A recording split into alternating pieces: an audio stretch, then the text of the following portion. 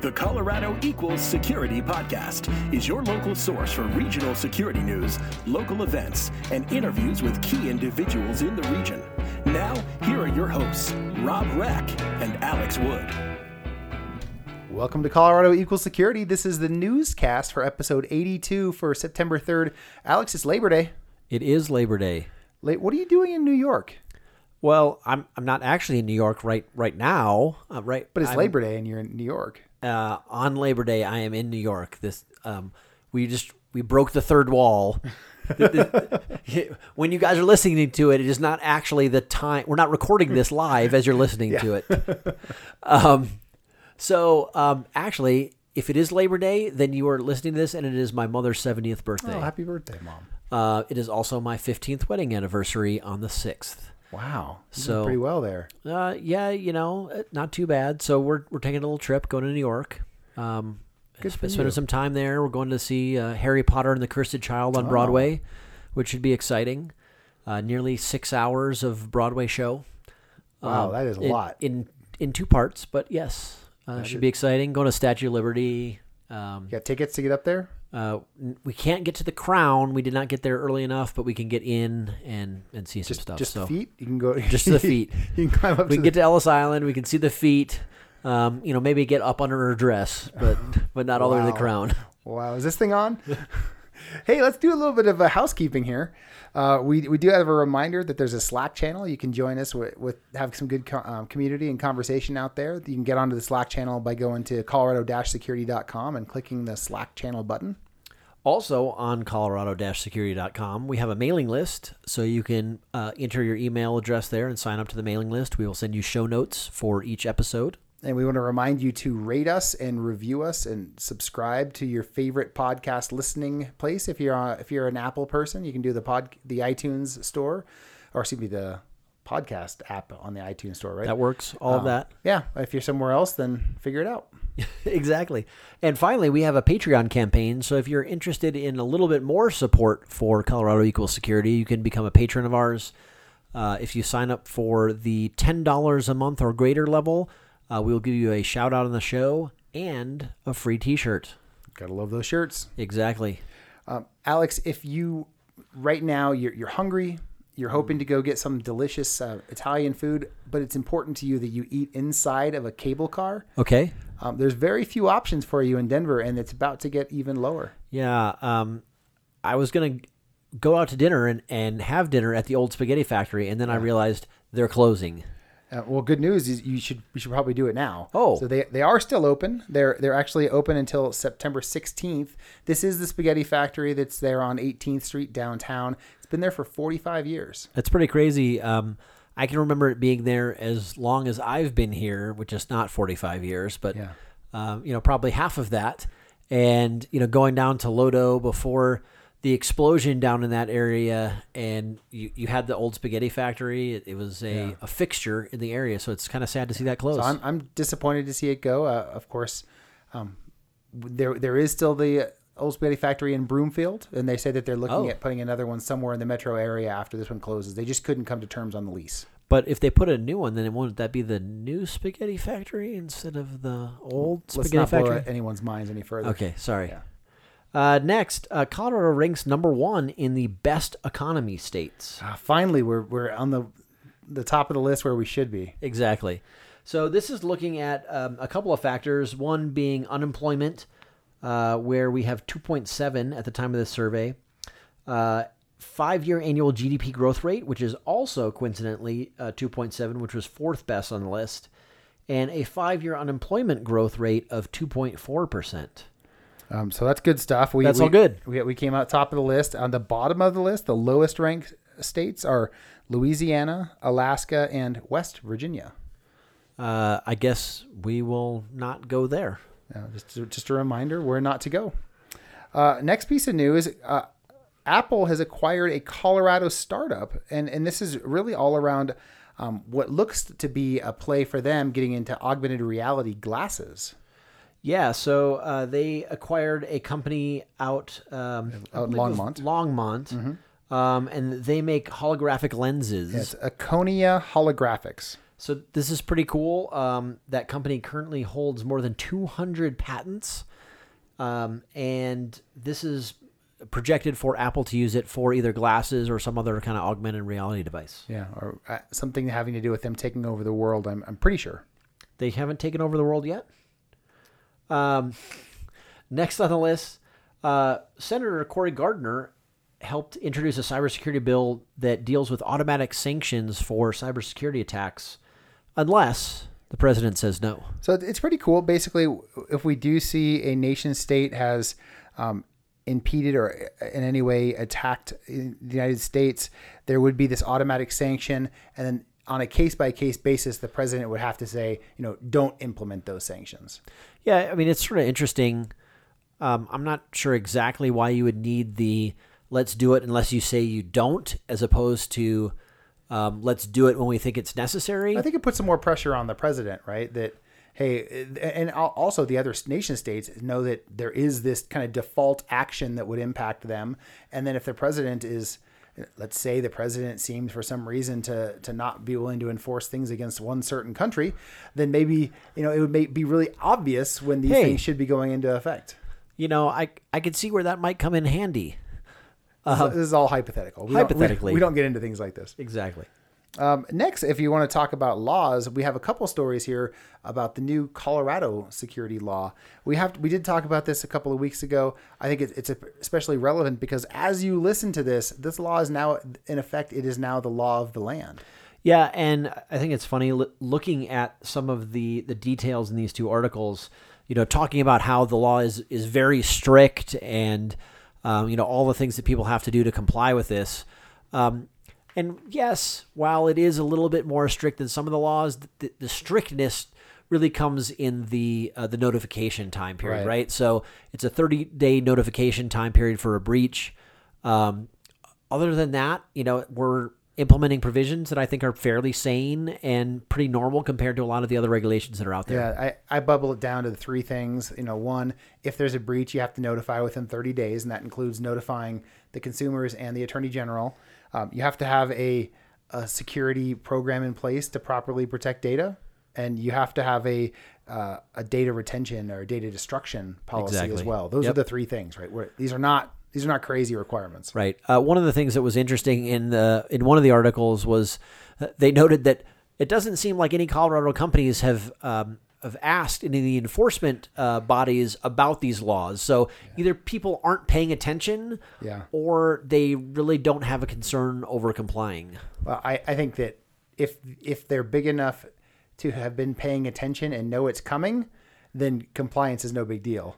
But there's this huge swath of companies that have no idea that this law is coming and is going to impact them. And those folks are certainly not going to be ready. Yeah. I think the other thing, and I'm not sure if it was mentioned in either of these articles or not, but this, as we mentioned in the last time we talked about this, the new regulations do affect public organizations, so government entities, which previously were not held to the same standards as private entities. So government entities, school districts, other things like that now have to comply with the same regulations in Colorado as private entities. So that's a big deal for them. So moving on, our next story here, we have a story about a judge in Loveland, municipal judge Jerry Johnson, who is looking to enforce a zero tolerance policy around cyberbullying. Obviously, we hear all kinds of stories. Just in the last week, heard about a 9-year-old who committed suicide due to bullying. I don't think it was cyberbullying, but due to bullying, and cyberbullying is apparently becoming a much worse thing these days. So this judge is basically going after zero tolerance for kids around cyberbullying. You and I were talking about this. What does this exactly mean? It's not really clear. Yeah, and I understand the rationale behind zero tolerance, right? You don't want to give people leeway so that they could potentially be more lenient on somebody when they should be punished. But I also don't like the fact that there isn't any leniency, right? So you are talking in many times here about children. So kids make mistakes. Kids don't always know what they're doing. Cyberbullying is horrible. Any kind of bullying is horrible. But I'm not sure if zero tolerance is necessarily the right way or not. Yeah, I do think there's some interesting things in the article here, and other folks might want to take a look. We do point out that we're the 9th highest state in the nation around suicides, with 179 suicides by, I guess you'd call it kids, but between 10 and 24 years old in 2016, which is the most recent year we have data for. We got to do something.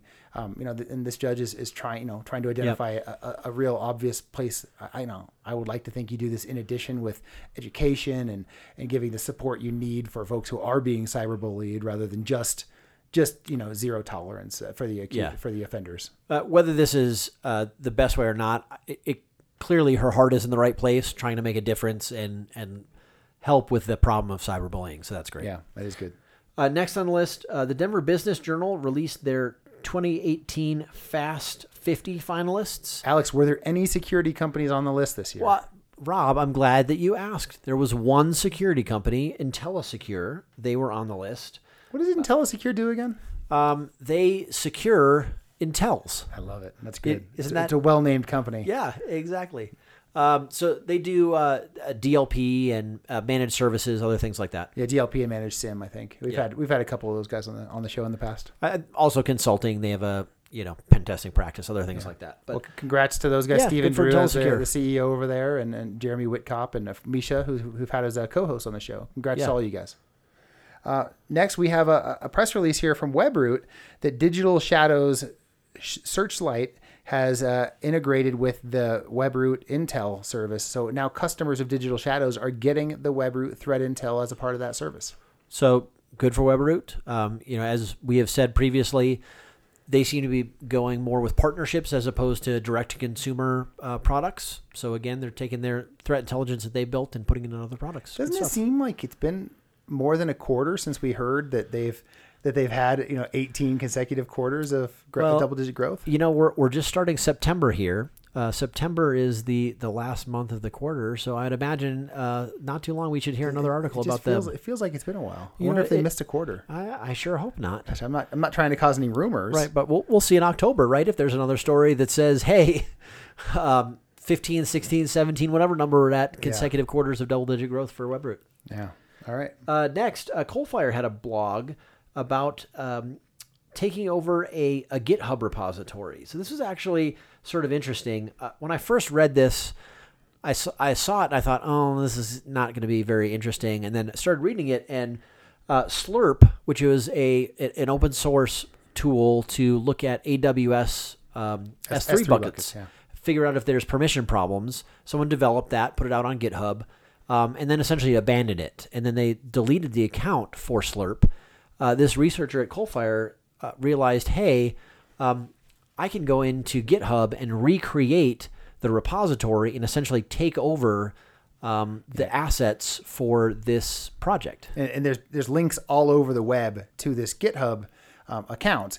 So anyone who wanted to go to Slurp would go find a link that's been, that was dead. This guy can put up a new version. And I think the gist of it is he could replace it with whatever code he wanted, right? It could look just like the authentic Slurp with malicious code built in. And it's just a really good example of the challenge you get with GitHub, where when you delete something, there's no protection about somebody else coming up behind it and creating it again and really replacing it. Exactly. So there is definitely reuse that can happen in GitHub. So if you have a project out there, it may be a good idea just to make it go dark as opposed to deleting it. And also, if you have deleted things in the past, maybe you should go take a look and make sure no one's taking it over. Yeah, and there's a couple of blog posts from Ping Identity this week around MFA, and the first one's about the integration between Ping ID, which is Ping's MFA solution, and YubiKey.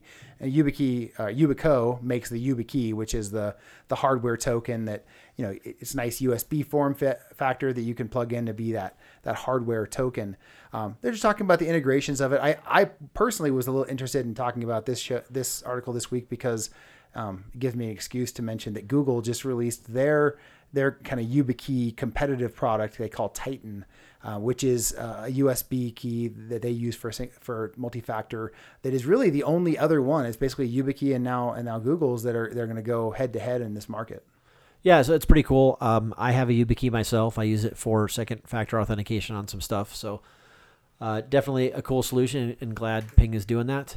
Rob is pulling out his YubiKey on his keychain. We can, here, I'll pull out mine as well. We both have YubiKeys. We can share YubiKeys. Yeah. Hey, look, there it is. Yeah, looks very similar. The other Ping blog talks about 5 preventable breaches and the case for using MFA for each of those. So they give 5 potential scenarios here that could have been prevented by using MFA. So these are all based on real scenarios. In some of them, they talk more specifically about the actual scenario, but it's talking about 5 sort of typical kind of scenarios and how if MFA would have been enabled, that they could have been prevented. I think at this point, the solution is you should have MFA on all the stuff that matters. You don't have to put MFA everywhere, just the places that you care about security at all. Yeah. That's fair, right? Right. So not quite everywhere, but mostly everywhere that matters. Yeah. Yeah. All right, that's the end of it for news. Let's go ahead and go over to our Slack message of the week. First, I want to say thanks to Andre Gaeta. Andre, we really do appreciate your continued support of this and being the sponsor of the Slack message of the week.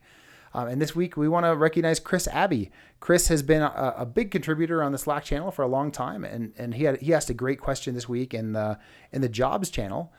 His question was to the group, and I do believe it was for a friend of his, not for him, but he was asking, do people think that taking a job doing security in the cannabis industry would have a negative impact on that person's career, for their next jobs, right? Yeah, and there's definitely a good discussion around that.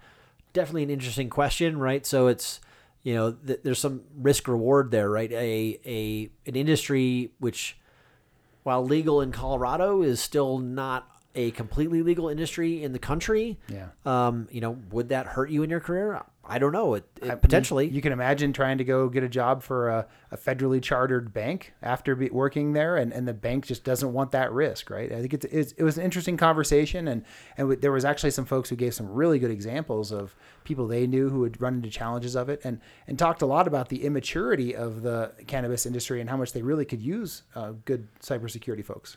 Yeah, so thanks to Chris for starting the conversation, and thanks to Andre for sponsoring the Slack message of the week. Awesome. Let's go ahead and jump over to events.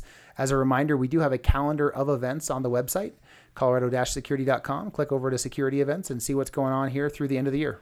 And the first event, which is looking out a little bit still, we are co-sponsoring the Ballard Spar Colorado Cybersecurity Summit, which is happening on the 18th of September. This is a half-day event at the Ballard Spar offices. Going to have a good lineup there. Looking forward to having people there. Check out the website for more information on that. You going to be there, Alex? I will be there. You going to be wearing your Colorado Equal Security gear? Well, I mean, I'm going to be now that you said that. The shirt? The shorts? I know where you're going, but I will be wearing my Colorado Equal Security shorts. Not the thong, though? Nah. Definitely the shirt. So next event, we do have a Secure Set Hacking 101 event on September 6th. On the 7th, Colorado Springs Cybersecurity First Friday Social and Mixer is happening down in the Springs. On the 7th and 8th, we have a 2-day CCSK training done by Cloud Security Alliance. I believe it's done by Mohammed Malki, our friend over there. I believe so. On the 10th, InfraGard is having a training. You have to be an InfraGard member to participate in this, but it is on identifying, investigating, and interrupting targeted cyber attacks, an instructional course for government employees. So you have to be an InfraGard member and a government employee. It's a pretty good opportunity, though, for those who it's relevant for. ISSA Denver has their September meetings on the 11th and 12th. And I'll tell you, if you're looking for an excuse to come see the Ping office, we're going to have the downtown meeting on the 11th. That's Tuesday evening at the Ping office, and you can come see where I work. If you want an excuse to come see the Pulte office, this isn't it, because the DTC meeting on the 13th is at Microsoft. Well, there you go. CTA on the 13th is having their Insight series, Blockchain Explained, what you need to know about blockchain and beyond. And beyond, huh? And beyond. Also on the 13th, Secure Set is doing their career conversations with Laura Baker. On the 14th, Secure Set is doing a beginner's intro to Capture the Flag, the extended mix. I like that. All right, let's go ahead and jump over to jobs. We do have a couple of jobs here at Ping. I am hiring a cloud security architect. We're looking for someone to help us with the architecture and documentation and requirements for security within our AWS environment. Also at Ping, we're hiring it's on the website listed as an SRE manager, but it's really a kind of a NOC SOC manager, the person who's going to manage that 24/7 monitoring function for us going forward. Awesome. SomaLogic is hiring a VP of Information Security. Is that Sumo Logic? Is that what you said? It says SomaLogic on here. I don't know SomaLogic. Do you? I only know them because this was sent over to me as a good looking opportunity in town. I don't know the company though. Awesome. But it is SomaLogic. Dish, speaking of a company we know, Dish Networks is hiring a senior leader in cybersecurity. This looks like it's reporting directly to the CISO. Yeah, also an interesting position. Comcast is looking for a senior director of software-defined network security products. Holy smokes, huh? Yeah, that seems like a cutting-edge kind of position. Yeah, pretty neat. PDC Energy is hiring a security analyst. ICF is looking for an insider threat analyst. That sounds fun. PwC, a lot of acronyms. PDC, ICF, now PwC. PwC is hiring a cybersecurity incident response director. RC is looking for a content manager of information security. RC being Red Canary. That's not really abbreviated, but I think, with a theme, I should call them RC. I think that this is a kind of a product marketing type of a role, but I'm not positive. Take a look on the website. It looks interesting to me. We have a couple instructor roles here. SecureSet is hiring a network security instructor here in Denver. And then University of Denver is hiring a faculty director of computer science professional programs in the Ritchie School of Engineering and Computer Science. Man, that's a mouthful. Yeah, so I did read through this one, and you need a PhD, and you got to be super smart to do this. And so I'm sorry, this isn't going to work for me. I don't think it's going to work for me either. Ding. Well, with that is the end of our news this week. We have a feature interview here with Sasha Stern. Sasha is an entrepreneur who's investing and advising in blockchain and that whole next generation of what can we do with cryptography in the open distributed world. And previous to that, he was an entrepreneur in much more mundane things, and we're going to get to learn about that. I'll give you a little hint. He is the owner of Denver Bath and Granite. All right. Not the transition you expect, right? Is he tracking all his stones through the blockchain? You'll have to listen to find out. Ooh. All right. Well, that's it for this week. Have a great holiday and enjoy New York. Thanks, Rob. All right. See you guys next week. Hi, this is Colin Mariner, VP of Data Center Operations at Home Advisor. This is Colorado Equals Security for Colorado Security Professionals by Colorado Security Professionals. Welcome to Colorado Equals Security. Today I'm sitting with Sasha Stern. Is it Stern or Stern? Stern. Yiddish for star. All right. Sasha, this is our first time getting to meet, and I'm really excited to dive into the work you've been doing in blockchain. And you've certainly been a part of Colorado trying to move toward one of the centers of excellence for blockchain, I think, early in the world. But before we do that, I have a question. What was the first bathtub you ever sold? First bathtub sold, it was an acrylic tub for two people, really roomy. A two-person tub? A two-person, yeah. What did that thing run for? What did it cost? I think it was like $1,500 shipped. Nice. Like delivered to your house, including freight. Did you sell any of those? What do they call them? The claw-footed? No clawfoot tubs. Clawfoot tubs. So this was somewhat early 2000s when clawfoot was not in vogue. Okay. But today, I think if I was in the bathtub business, we'd be selling more bathtubs. Yeah. So I love, when I do these podcasts, I love to get a little bit of flavor outside of the normal stuff. And it's really cool. The first business you ran was selling bathtubs on eBay. And how in the world did you get into that? Well, my dad and my cousin were we're building a few homes, and so I had a supply of bathtubs because they needed to buy them for this project. And the way I got familiarized with eBay actually ties into my crypto roots. When I was my dad built up a large stamp collection, and when I was a kid, not when I was a kid, but when I was in junior high, I helped him. Yeah, so I suppose I still was a kid, but I helped him trade stamps on eBay. And the reason he accumulated such a large stamp collection was because he used stamps to hedge against the Russian ruble. And that's what a lot of people in is he living in Russia? Is that no? But my family immigrated here when I was a kid in '92, And a lot of people in the second world, there's a lot more folks in Russia and in China that collect stamps just as a hedge against inflation. But that was after he moved to the States that he was still collecting stamps as a hedge against inflation? He at that point had a lot of stamps and was more like trading stamps. What he and wanted it was, to do. I think it was a little bit more of a hobby. He still owns a big stamp collection. The untold story about eBay is that much what Amazon did to bookstores, eBay did to all these collectible shops. And one of the best early use cases of eBay was a place for trading cards and stamps and coins, these little things that you could easily ship around. Yeah. Well, so I do, I want to hear your whole life story, but let's finish off with this bathtub business. So you started selling bathtubs on eBay, and it sounds like it went well enough that you kept doing it and you expanded. Talk to me about that. Yeah, bathtub business was great up until the recession, and then we had a warehouse full of bathtubs that nobody wanted to buy, and that was pretty painful. 2008, 2007, 2008? It was by the time it took until like 2009, 2010 for things to really catch up. Mm-hmm.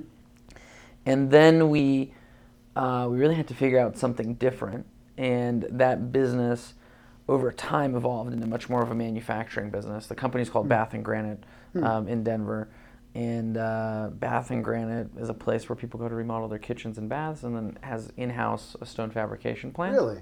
Yeah. And you're still an investor in that, is that right? Are you? That's right. Yeah. So I own Bath and Granite, and that was a place for me to really learn business and a way for me to engage with the entrepreneurial community in Denver. So do you still do operations there, or you're just an owner who gives some good advice here and there? Closer to the former than the latter. Okay. I'm sorry, closer to an owner that gives advice here and there. Right. We've got two really smart guys there that run the business most of the day-to-day.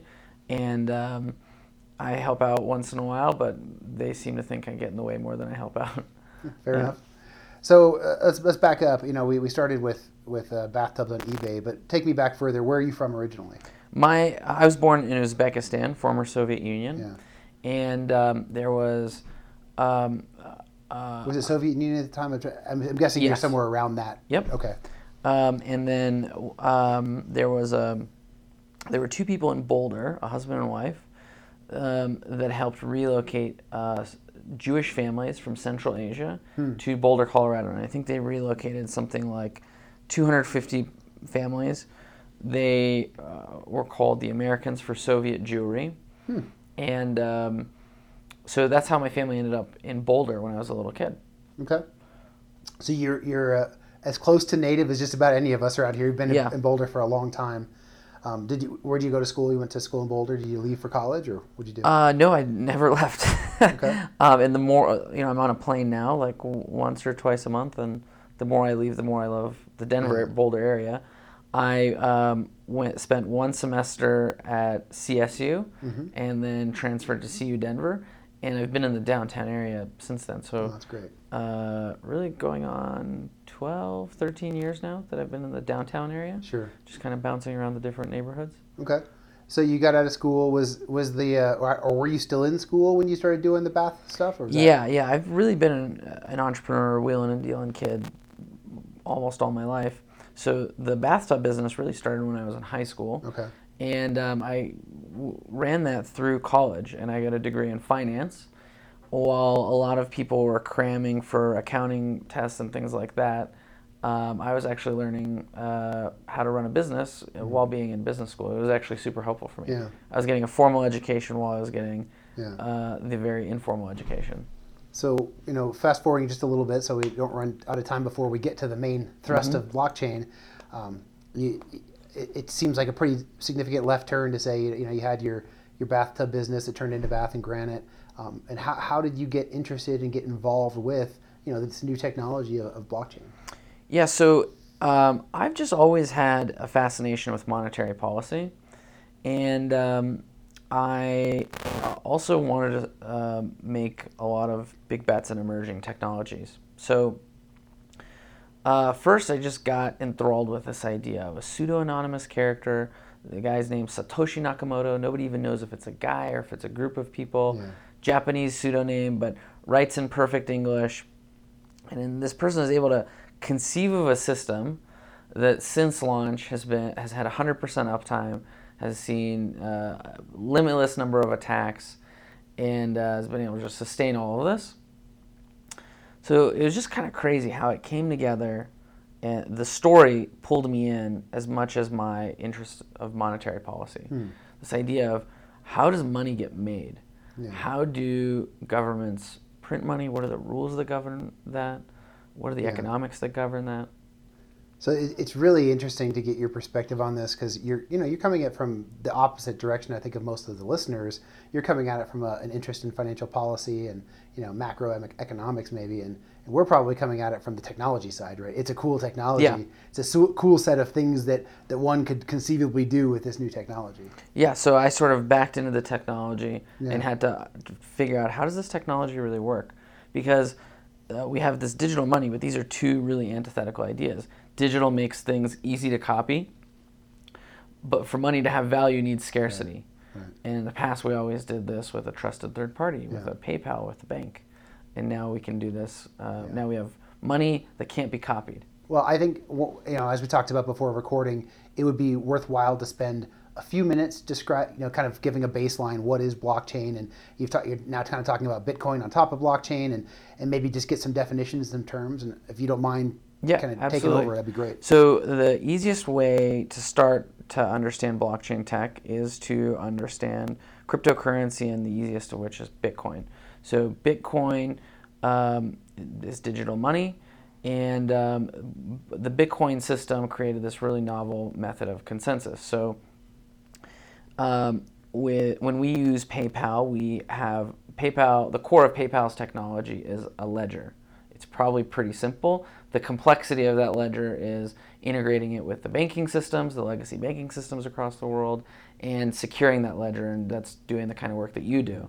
But the ledger in of itself probably isn't that complicated. It's not that different than what you see on a lined book in somebody's back office for an accountant. Yeah, exactly. Debits and credits. Debits and credits probably could be conceived of as a spreadsheet. Yeah. So Bitcoin flipped this idea of a private ledger that's top secret somewhere at PayPal onto its head and created a public ledger that said anyone can create a copy of the ledger, anyone can interact with the ledger, but no one can manipulate the ledger. And if no one can manipulate the ledger, well, who can write to the ledger? Because PayPal is the only authority to write to the ledger. Mm-hmm. So Bitcoin created this really novel idea where there's a math problem, and the math problem takes 10 minutes to solve. It adjusts for difficulty the more people there are solving it. Makes it more difficult if there's more people? Correct. Yep. The more compute power dedicated to solving the math problem, every 2 weeks it adjusts to make it more difficult. And there's been downward adjustments as well. So there's a race to solve the math problem. The math problem is such that it's very difficult to solve, but very easy to prove that it's been solved. Prove the solution. All the miners are racing to solve the math problem. The first one that solves it says, aha, I've solved it. And as a right to the person that solved it, they have the authority to write to the ledger. So all the transactions that get generated in Bitcoin go into a temporary memory. Bitcoin calls it the mempool. All the transactions hang out there, and when I choose to send you Bitcoin, I volunteer a transaction fee. So PayPal dictates the transaction fee. In Bitcoin, everybody can volunteer however much or however little they choose to pay. The more they pay, the higher priority they are? Is that? Well, so the miners have this economic incentive. The blocks are limited in size. At Bitcoin, they're limited to 1 megabyte. So if there's more transactions in the mempool that can fit in a 1 megabyte block, which transactions will you choose to process in your block? The ones that pay the highest fees, because the miners get to collect the fees. Right. So Satoshi engineered this really interesting system. He also created rewards. So early on, there was no one using Bitcoin to send money to one another. So the rewards, they started as 50 Bitcoin. If you mined a block, you'd get 50 Bitcoin just as a reward on top of all the transaction fees. And something like every 2 years, the reward halves, but the transaction fees have increased proportionately.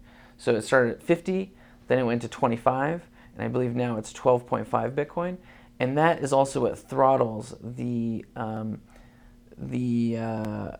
inflation of Bitcoin. That's how new Bitcoin gets created.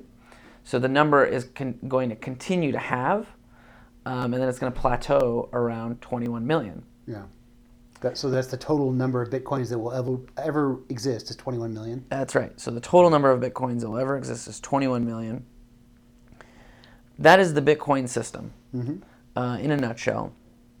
So some other guys said, this system is really cool to track this static information, but what if I could, into this similar type of system, insert little pieces of code? And that was the Ethereum virtual machine. The Ethereum virtual machine has a Turing-complete programming language that you can write software that will exist into perpetuity. Now that software is limited in its capabilities. We call those programs smart contracts. And those smart contracts can execute all sorts of little tidbits of information. In my view, that is the future of blockchain technology. That's the interesting stuff. Yeah. So I'd love to dive a little bit more into smart contracts. The idea of a contract that automatically executes upon some condition being reached, right? I'm going to pay you this amount of money upon title being handed over to me for this home, and it's all programmatically handled. What I always struggle with is how a smart system is able to evaluate the truth of a condition. How does it know that I now have my title or whatever the other thing is? That's a great question. So on your specific example, the governor of Colorado has set up a blockchain council. I'm actually working on the smart contract working group of the blockchain council. So I'm asking the right guy. You're asking the right guy. One of the things that we need in Colorado is a way to programmatically query the state database with that contains public records to say, was the title transferred? And if it was, then money should be exchanged, and therefore we eliminate the need for an escrow service because we can wrap an escrow service in a very simple smart contract. A better way, the more immediate use cases would be those that can depend on sensors. So we can create a use case that would say, my self-driving Volvo will pay your self-driving Ford a fraction of a penny when it passes it on the highway. In other words, your car will let my car pass. And a sensor would be able to tell us. Because I'm in a big hurry, I'm willing to pay more to get there faster. Exactly. I could create my own HOV lane, right? We can imagine a world where mesh networks make economic sense, where my phone will pay your phone a fraction of a penny to relay a signal off of its radio instead of connecting to a central tower. So this is where the Internet of Things blends in with transfer of value. Lastly, there's a system called oracles. So oracles are supposed to be truth tellers that interact with the outside world. There is some oracles can be programmatic oracles, so electronic oracles. So we could say, I will pay you if it rains tomorrow. Well, we can both agree that the weather service or the weather channel, whatever, is going to be our chosen oracle. But if it's, I will pay you if the Broncos win the Super Bowl, then which source are we going to trust? Do we go to ABC, Fox, who knows? And there's companies that are popping up that are going to be that oracle service provider. And some things are not so binary. So kind of an interesting bad use case. There's a decentralized predictions market having been created. So it's completely decentralized. There's no way the government can shut it down. And this would be a very nefarious use of blockchain tech. I can create a predictions market. Well, this idea of predictions markets are that you can, if people have a vested interest in betting one way or another, if they've got some skin in the game, then they will bet more accurately. They'll research more thoroughly. They'll use insider information. So economists have done some experiments. If you get meteorologists to predict whether or not it's going to rain tomorrow, they'll predict with one level of accuracy. But if you give them each $100 to bet which day it'll rain in the next week, you'll get another higher level, a better level of a higher level of accuracy. Okay. Now, here's a real use case for it. How would a predictions market have shown us different results in the most recent presidential election than exit polls would have? Maybe if we had a predictions market in place, we would have known, well, Donald Trump is going to clearly win. And instead we were relying on kind of these biased sources that really had no incentive to tell the truth, right? There's kind of a lot of punditry. So you're trying to incent better behavior to make the world more forecastable, basically. Well, that's one. Well, yeah. So that's one potential use. Or you could just bet on the Broncos game, or you can have nefarious uses for them. That's where I was going. What if I said, I will create a predictions market on whether or not Rob will live past December 31st, 2018. Okay. And I will put $100,000 to say that he will survive past that date. That's better than the person who takes the other side, right? Well, the person who takes the other side now has a strong incentive to make sure you don't survive, right? Right. And if I can do that anonymously in a marketplace that can't be shut down, then there's some potential negative implications there. So I do want to. These use cases are very interesting, and as we talked about ahead of time, I want to dive into more what the practical implications and uses of blockchain are. But I still want to understand, like, how, to what degree are you involved? I know you're involved in this on the governor's blockchain advisory group, and I'll let you talk about that. But how did you get involved, and what did it look like as you started getting involved? Were you just investing in Bitcoin, or going to meetups, or how's that work? Yeah. So first, I'd like to answer your question as to what the Blockchain Council is doing. Okay.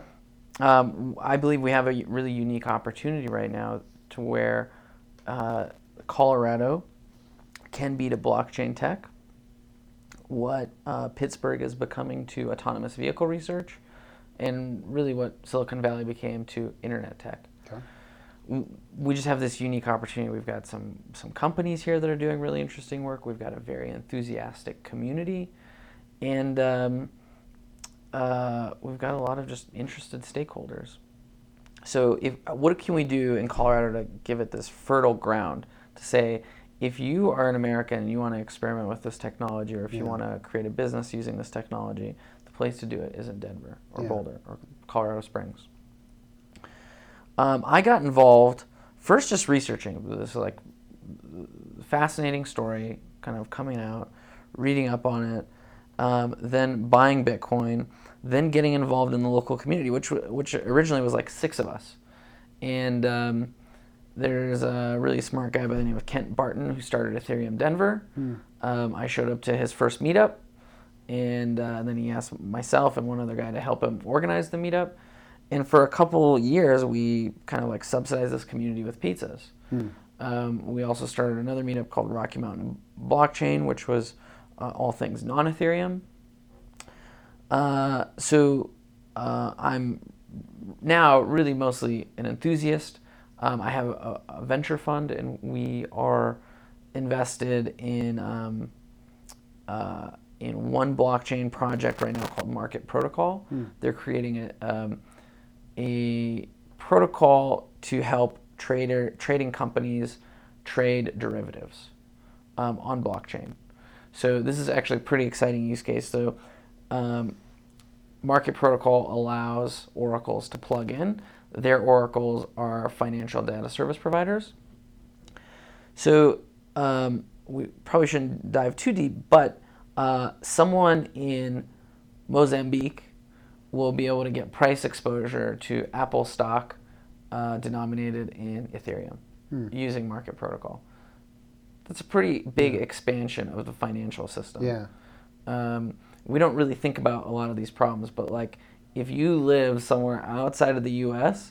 and you want to buy Apple stock, how do you do that? Or how do you at least get the price exposure to Apple stock? It's pretty challenging, actually. Is it? Yeah. Okay.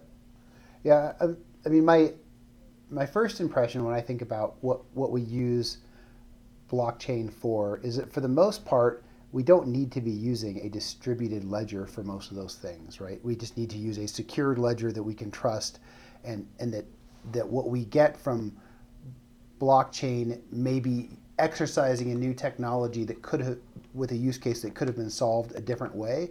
And that's what I'm still trying to get my arms around is, where are there places that you're solving problems that couldn't be solved previously? Like, the stuff you're talking about with, I'm paying, one car is paying another to pass it. You could solve that with existing technologies. You don't have to use a distributed ledger or blockchain to do that. Right. So Ford and Volvo could form a consortium, and they all agree on one database to use. And there's lots of examples that we could find of those things happening outside of blockchain. So it's just we're making it easier because I don't even know if it's all that much easier when you're having to implement the technology in both sets and all the sets of manufacturers to make it work. Yeah, I would say, what if Ford and Volvo don't want Tesla to be part of the consortium? Right. This is where we run into problems that blockchain can solve, which is eliminating barriers, because we don't need to trust in one organization. We don't need to trust in one technology. The notion is trustless innovation. But I don't know how, speaking of money, right? You're familiar with Venmo, and you're familiar with Zelle Pay, maybe? Yes. So Venmo is now purchased by PayPal, but let's talk about before it was part of PayPal. Yeah, absolutely. So it's a third-party payment system. We could do peer-to-peer. I could pay you money for lunch, and we integrated with the banks using ACH, which isn't a very pretty way to do it because it takes a long time for money to move. And then the banks came along and said, hey, these Venmo people are taking business that could be ours. They create their own network between the banks. They make it go faster than Venmo can do it by really innovating. And they really, in a lot of ways, have kind of pushed Venmo out of that. But their consortium doesn't include all the banks, right? Their consortium only gets these benefits to their banks, and other ones kind of can get into Zelle Pay, but without the enhanced speed that you might get if you were one of their banks. So I think in any place you look, you're going to see these same paradigms. Do you use the open standard, or do you use the proprietary one? And the people who have the pole position to say, hey, I'm going to implement it into my product the best way, the Volvos and the Fords, they're always going to try and push for their proprietary stuff. Mm-hmm. Yeah. So let's use money as the first use case. Sure. Truth is, here in the States, my bank does a great job, and I've got dozens of solutions, everything from Visa to Venmo, and I really don't need digital money you don't need to improve my life.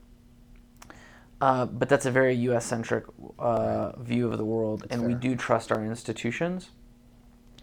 The original bet on Bitcoin for me was that central banks will continue to make mistakes due to bad data, mistakes due to ineptitude, mistakes due to corruption.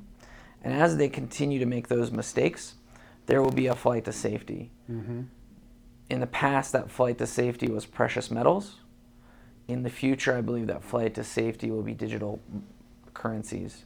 Because digital currencies have all the features of precious metals, only they're easier to hide, they're easier to transport. It's pretty easy to shake someone down of the gold rings or their gold tooth fillings or whatever, and we've seen that in history. So it's very easy for me to send you $5 for lunch. If we are in a different place in the world, it probably isn't that easy.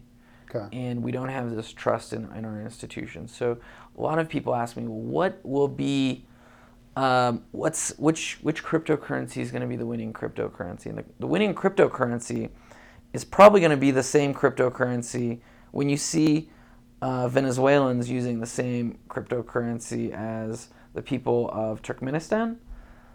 That will likely be the winner. And so the question is, do you believe we will live in a future where things will be more globalized and there will be one borderless currency? Or do you think in the future we will live in a more isolated state where each country continues to have its own money system and its own banking system with its own barriers? Yeah. I mean, and there, I don't know that it's necessarily one or the other, right? I think there's room to have both a more global world, but you're not going to get rid of monetary policy, across all countries. Correct, but we've seen countries to basically shut down their money system in favor of dollars. Yeah. So right now, people are talking about Venezuela dollarizing. That their only savior is dollarization of the bolivar. They've had hyperinflation. I think it's like 1 million times inflation in the last couple of years. And Zimbabwe just adopted the dollar. So it's either going to be the dollar, which might be reviled in some places of the world, or something else. And the bet is that something else will be cryptocurrency. Yeah. What about the limitations we have right now with transaction time? To get, especially for Bitcoin, right? Bitcoin transaction time. Is it still trending up? Because it's a significant amount of time from when I try and do something to when it's actually processed, right? Yeah, the capacity of the Bitcoin network is increasing, and it's substantially faster than it was. The network really got clogged up for a period of time there. And it wasn't really an issue of transaction time. It was a question of transaction fees. In other words, if I'm sending you $4 for a coffee, suppose you're a merchant, and I send you $4 for a coffee, you will receive that $4 in like 3 days when the bank settles with Visa, right? Okay. And can you wait my $4 to get it via Bitcoin? Probably. Yeah. If I'm buying your house and I want to use Bitcoin, I'm probably going to put like a $20 transaction fee on it, and you'll have the money in 10 minutes. Problem is you don't want to put a $20 transaction fee on a $4 transaction. Right. So it depends on how important the payment is. Now that's Bitcoin, and there's a lot of folks that prefer other cryptocurrencies that don't have the limitations that Bitcoin does. Bitcoin is by and large positioning itself as this immovable force and a store of value. It is the digital gold. Yeah. It's not necessarily the fastest, not the sexiest, but it gets the job done because it's the most widely adopted. Yeah. If I need to send you a small quick payment, there's lots of cryptocurrencies that work great for that. Better for that. Yeah. I don't want to stop this interview without having talked a little bit about security, right? And clearly, you talk about if Bitcoin is the digital gold, why do robbers or go after banks, right? Because that's where the money is. They're going to keep going after our digital currencies. Where do you see security as a discipline fitting into Bitcoin, Ethereum, other areas, and where would you say there's opportunities for us to get better? Yeah. So first, the important thing to acknowledge is that cryptocurrency is much safer from a security standpoint. Because much safer than what? Than a bank. Okay. Because if I rob the bank, I rob everybody's accounts at the bank.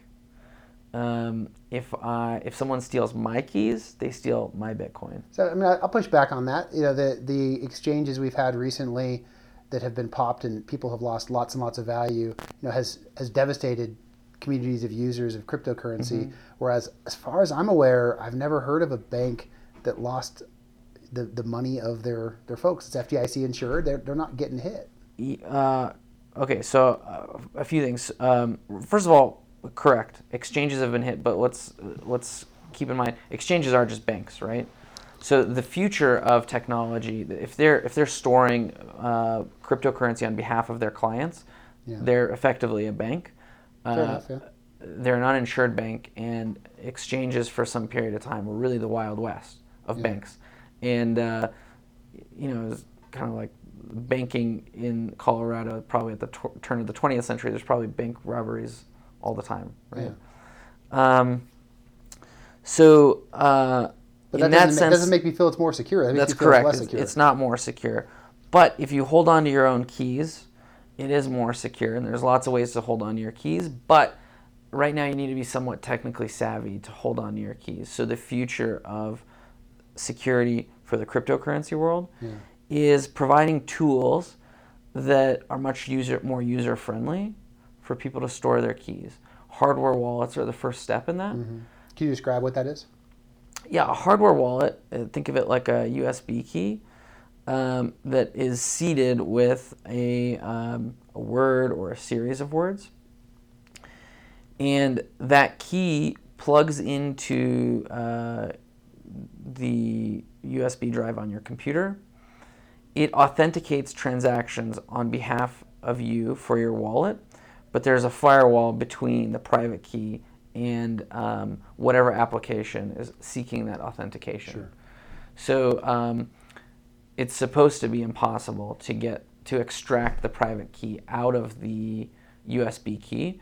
The only way you could recreate the private key is with that seed, and presumably that seed is either memorized by you, or it's locked in a safety deposit box, right, or in your underwear drawer, wherever you see fit. So from a security and usability perspective, please jump in if I get something wrong here. The hardware wallets are fantastic from a security perspective, but in order for me to be able to make a transaction, I have and spend my money or get money, either way, I assume, I have to have that hardware wallet plugged in and available online. Otherwise I can't do a purchase or a sale, right? I have to have it. Yeah, now hopefully the hardware wallet will become something like my mobile phone in the future. And it's on my body regardless. Yeah. And in the event my mobile phone is stolen, I will reseed another hardware wallet and withdraw all the money before the thieves can. And maybe I have two hardware wallets, one for my day-to-day spend when I want to buy lunch with you, yeah, and the other one where I might keep my savings. You keep $1 million in your real one, and you keep $1,000 on the day-to-day spending. Yeah, and you can see how that would actually solve a real problem for the huge proportion of the world that is unbanked. They just don't have access to a bank. And I could even see using an exchange for the $1,000 of normal spending here and there, right? Because your exposure, if that exchange is hacked, is pretty low, but you still have the majority of your money in a place that you trust. Yeah, and as the exchanges become more sophisticated, I'm sure their security practices are getting much better, and I think the exchanges are also in the process of coming up with insurance schemes, much like FDIC. Yeah. So that collectively they are protecting one another in the event that one of them does suffer a loss. I was just thinking that earlier. It makes a lot of sense for all of them to get some trust in the market and what they do. Another thing that I hear commonly in listening to security podcasts about this is there's a species of malware that looks to do it whenever it goes into your clipboard and will replace what looks like a Bitcoin wallet address with another one. Yeah. So because they're so, this better than I do, they're so long and complex that you can't memorize them, and it's always going to be a copy paste function to make a payment. Yep. So it'll replace a wallet with the one going to the bad guys. Have you heard of this? Is this something that's common? Yeah. This is I think most people early in the scene have heard of that and were warned. Make sure you remember the last four. Copy and paste, but also look at the last four characters. Yeah. Make sure they're the same. And I would just hold this akin to the technology being still quite raw. Yeah. I don't type in an IP address when I want to visit a website anymore. Mm-hmm. There's name services that exist. Likewise, there will be name services for crypto addresses in the future, so that when I want to send cryptocurrency to you, it'll be rob.eth or something like that. Yeah. So the Ethereum name service already exists. I'm sure all of us security guys on the back end are thinking, well, yeah, there's DNS poisoning. So when you type it in, if I got you to translate it to the wrong thing, it goes to the wrong place. And obviously, to your point, it's about immature technology, and I'm not here to suggest that you are going to solve all those problems today. Right. But it's gonna be cat and mouse the whole way for sure, because that's where the money is. And that's why we need guys like you to continue to secure these systems. Yeah. We are, we're a little bit over where I thought we'd be right now, so I want to get maybe another 10 minutes or so with you to talk about the Colorado scene. You mentioned you think we have a really good chance to be kind of the global or at least a national spot for blockchain tech. Talk to me about what's going on here right now. What are some of the cool things happening? We're going to be talking to the new CEO of the National Cybersecurity Center down in the Springs, who's focusing on blockchain, and I'm sure you know way more about it than I do. So share what you think is interesting going on in town. Well, we just have an enthusiastic group of people here that love the technology. Yeah. That group culminated in what we think is probably the largest blockchain hackathon in the world, February of this year, and we're going to hold it again in February of next year. I think we had something like 1,200 participants from something like 20 different countries. Wow. Come to Denver for a hackathon. What was it called? It's called ETH Denver. ETH Denver, yep. ETH Denver. So It was on South Broadway, I think. That's right. So, yeah, at the old Gart Sports Castle. We put that on the. We had that on the show's calendar. Yeah. So that would be an example of community when Kent, Corey, and I got started. There were really two meetups. There was ETH Denver meetup, and then there was a Bitcoin meetup. Yeah. And today, if you go to meetup.com, you're really going to see another meetup every day of the week, which is really why I've stepped back a little bit from the meetups, because there's just a lot of folks that are really engaged and enthusiastic, and they've got different meetups for everything blockchain related. Yeah, you don't need to keep driving it at that point. We don't need to keep driving it. We also have an entrepreneurial ecosystem, and there's lots of companies, blockchain related or blockchain specifically. In northern Colorado, there is a exchange called Radar Relay. In Denver, we have one of the largest exchanges, Shapeshift. In Denver, we also have the largest Bitcoin lending company called Salt Lending. Oh yeah, we've talked about that. Yep. Yeah, and we've got folks, I think we've got more of the military folks in Colorado Springs now doing things like forming the Colorado Cybersecurity Center, centering some stuff around blockchain. Yeah. So there's the business community. I think the next step is, so there's two next steps. One next step is we need to make policy, legislative policy, and also just rule-making policy that's very friendly to blockchain startups. So for example, if you are a crypto exchange, are you going to be regulated the same way a money transmitter is, or a bank is? And if that's the case, then they're probably not going to open up in Colorado, and they're not going to open up in the States at all. So there needs to be some sandboxes probably made for companies that are doing below a certain transaction volume, for them to be excluded from certain rules. We also need to get the educational community on board. I would love it for someone at CU to be able to get a master's with a focus in blockchain. Master's in computer science with a focus on blockchain. It really is green field. Now, a lot of technology comes from academia, right? Presumably, internet had a lot of roots in academia. Blockchain tech did not. Bitcoin did not come out of academia, and I think as far as we know. As far as we know, and I think academia is at risk of really falling behind.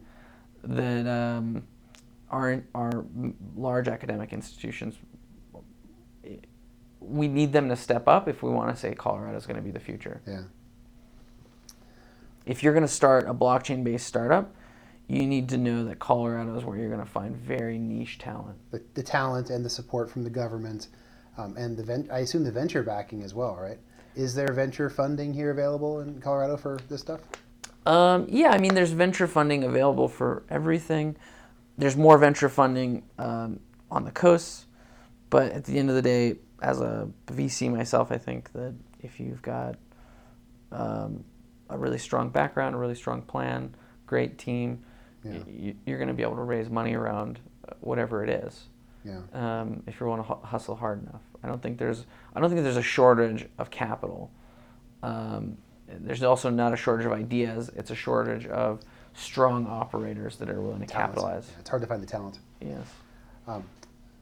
Another Colorado-focused question. I believe, I might get the details not exactly right, but I think in the last week or two I saw a story where Colorado, I'm not sure who it was, someone shut down 3 different ICOs or didn't approve 3 different ICOs here in the Denver area. Are you familiar with what's going on there? I'm not familiar with it, but the issue is that ICOs. Could you maybe just for the so you can that? So there's this idea of a utility token. So think the most commonly used analogy is a workout, an exercise gym. You're going to suppose you're an entrepreneur wanting to build a gym. What if you pre-sell memberships into your gym before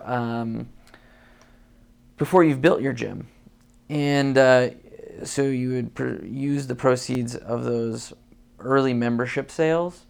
I'm sorry, let me get more specific. So I'm building the next workout gym, and I'm going to tell you memberships are going to be $100 a year once the gym is built. But if you buy a membership today, I'm going to sell it to you for $20.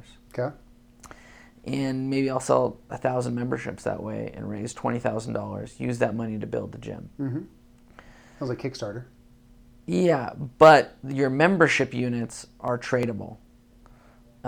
You can resell them, and as the gym's getting closer to being built, maybe they're worth $40. Maybe the day before the gym is built, they're worth $99, right? Presumably, and maybe I proved to be an incompetent builder, and 2 months after I told you the gym was going to be built, it's now worth $19. Right. Are these securities?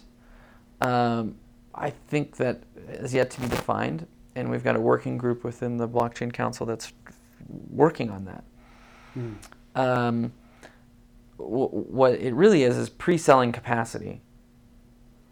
Yeah. And that hasn't been defined. These are tokens, they're tradable, they have some kind of worth to someone, but they're being used for fundraising, much like a security would be used for fundraising. Is it a currency? Is it a security? Is it just physical property? What is this asset? Mm-hmm. The regulators have basically said, well, it's probably a security. Yeah. And the industry has come back and said, well, that's a very stifling definition and not helping us. Yeah, and of course the regulators are trying to protect consumers from what they believe to be potentially, nefarious activities. The regulators they have a tough job, and they're trying to maintain a balance. Yeah. Well, this has been fantastic. We've covered a lot of topics. I want to make sure, is there anything that you wished I'd asked that I haven't asked you yet? No, there's a lot to talk about in this area. I definitely understand the skepticism from your community around this topic. We also joke, is someone blockchainifying something that has no business being blockchain? And if I can substitute the word blockchain with database, it probably doesn't need blockchain, right? But there are some very potent use cases within the public sector, as well as the financial sector. And when you start talking about outside of the United States, where we have a lot of trust in our institutions in the U.S., rightly so, not always, but rightly so, we have a lot of trustworthy institutions. When you start getting outside of the United States is where I definitely hear where you're coming from, that there are countries where you just can't trust those. Yeah, even in the U.S., though, think about the 2008 crisis where the financial crisis had all sorts of causes for it, but one of the things that catalyzed it was fear of the murkiness of the assets. People don't really know what's inside of these CDOs. Yeah. And the beautiful thing about blockchain tech was that when it's used in that type of financial scenario, that it's very transparent and easy to audit. It's easy to audit for regulators, it's easy to audit for investors and consumers.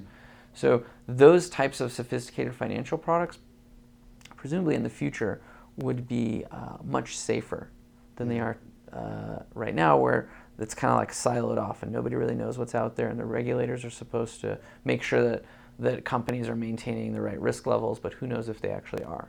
Yeah. In a blockchain world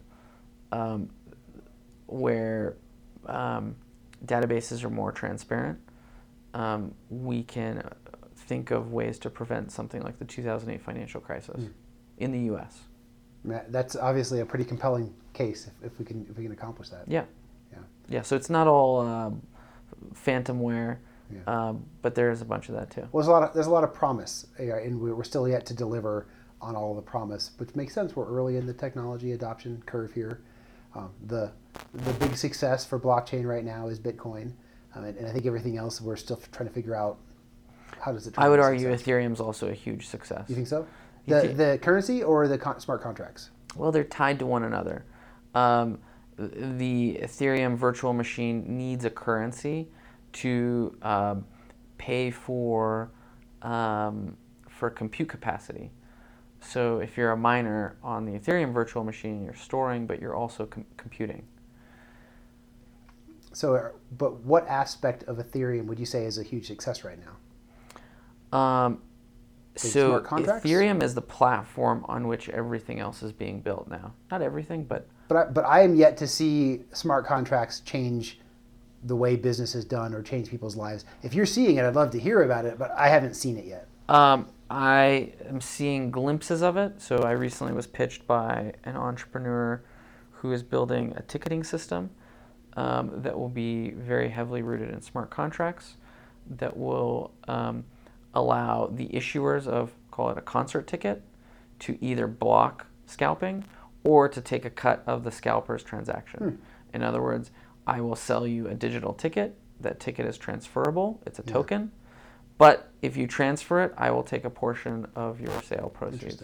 So it would be an example of a smart contract that's not that complicated, that can be adopted in the near future. And anyone that's used a ticketing system or had to interact with scalpers would hopefully see the value in that. So totally see the value, but as of right now, I don't have that, right? These are all ideas that are enabled by the creation of the Ethereum platform, but as of yet, it's not hitting. Yeah. Hitting So part of the challenge is that the development tools there's not enough development tools that exist. There's not enough developers. There's also not enough capacity in the network. So a lot of things have to mature.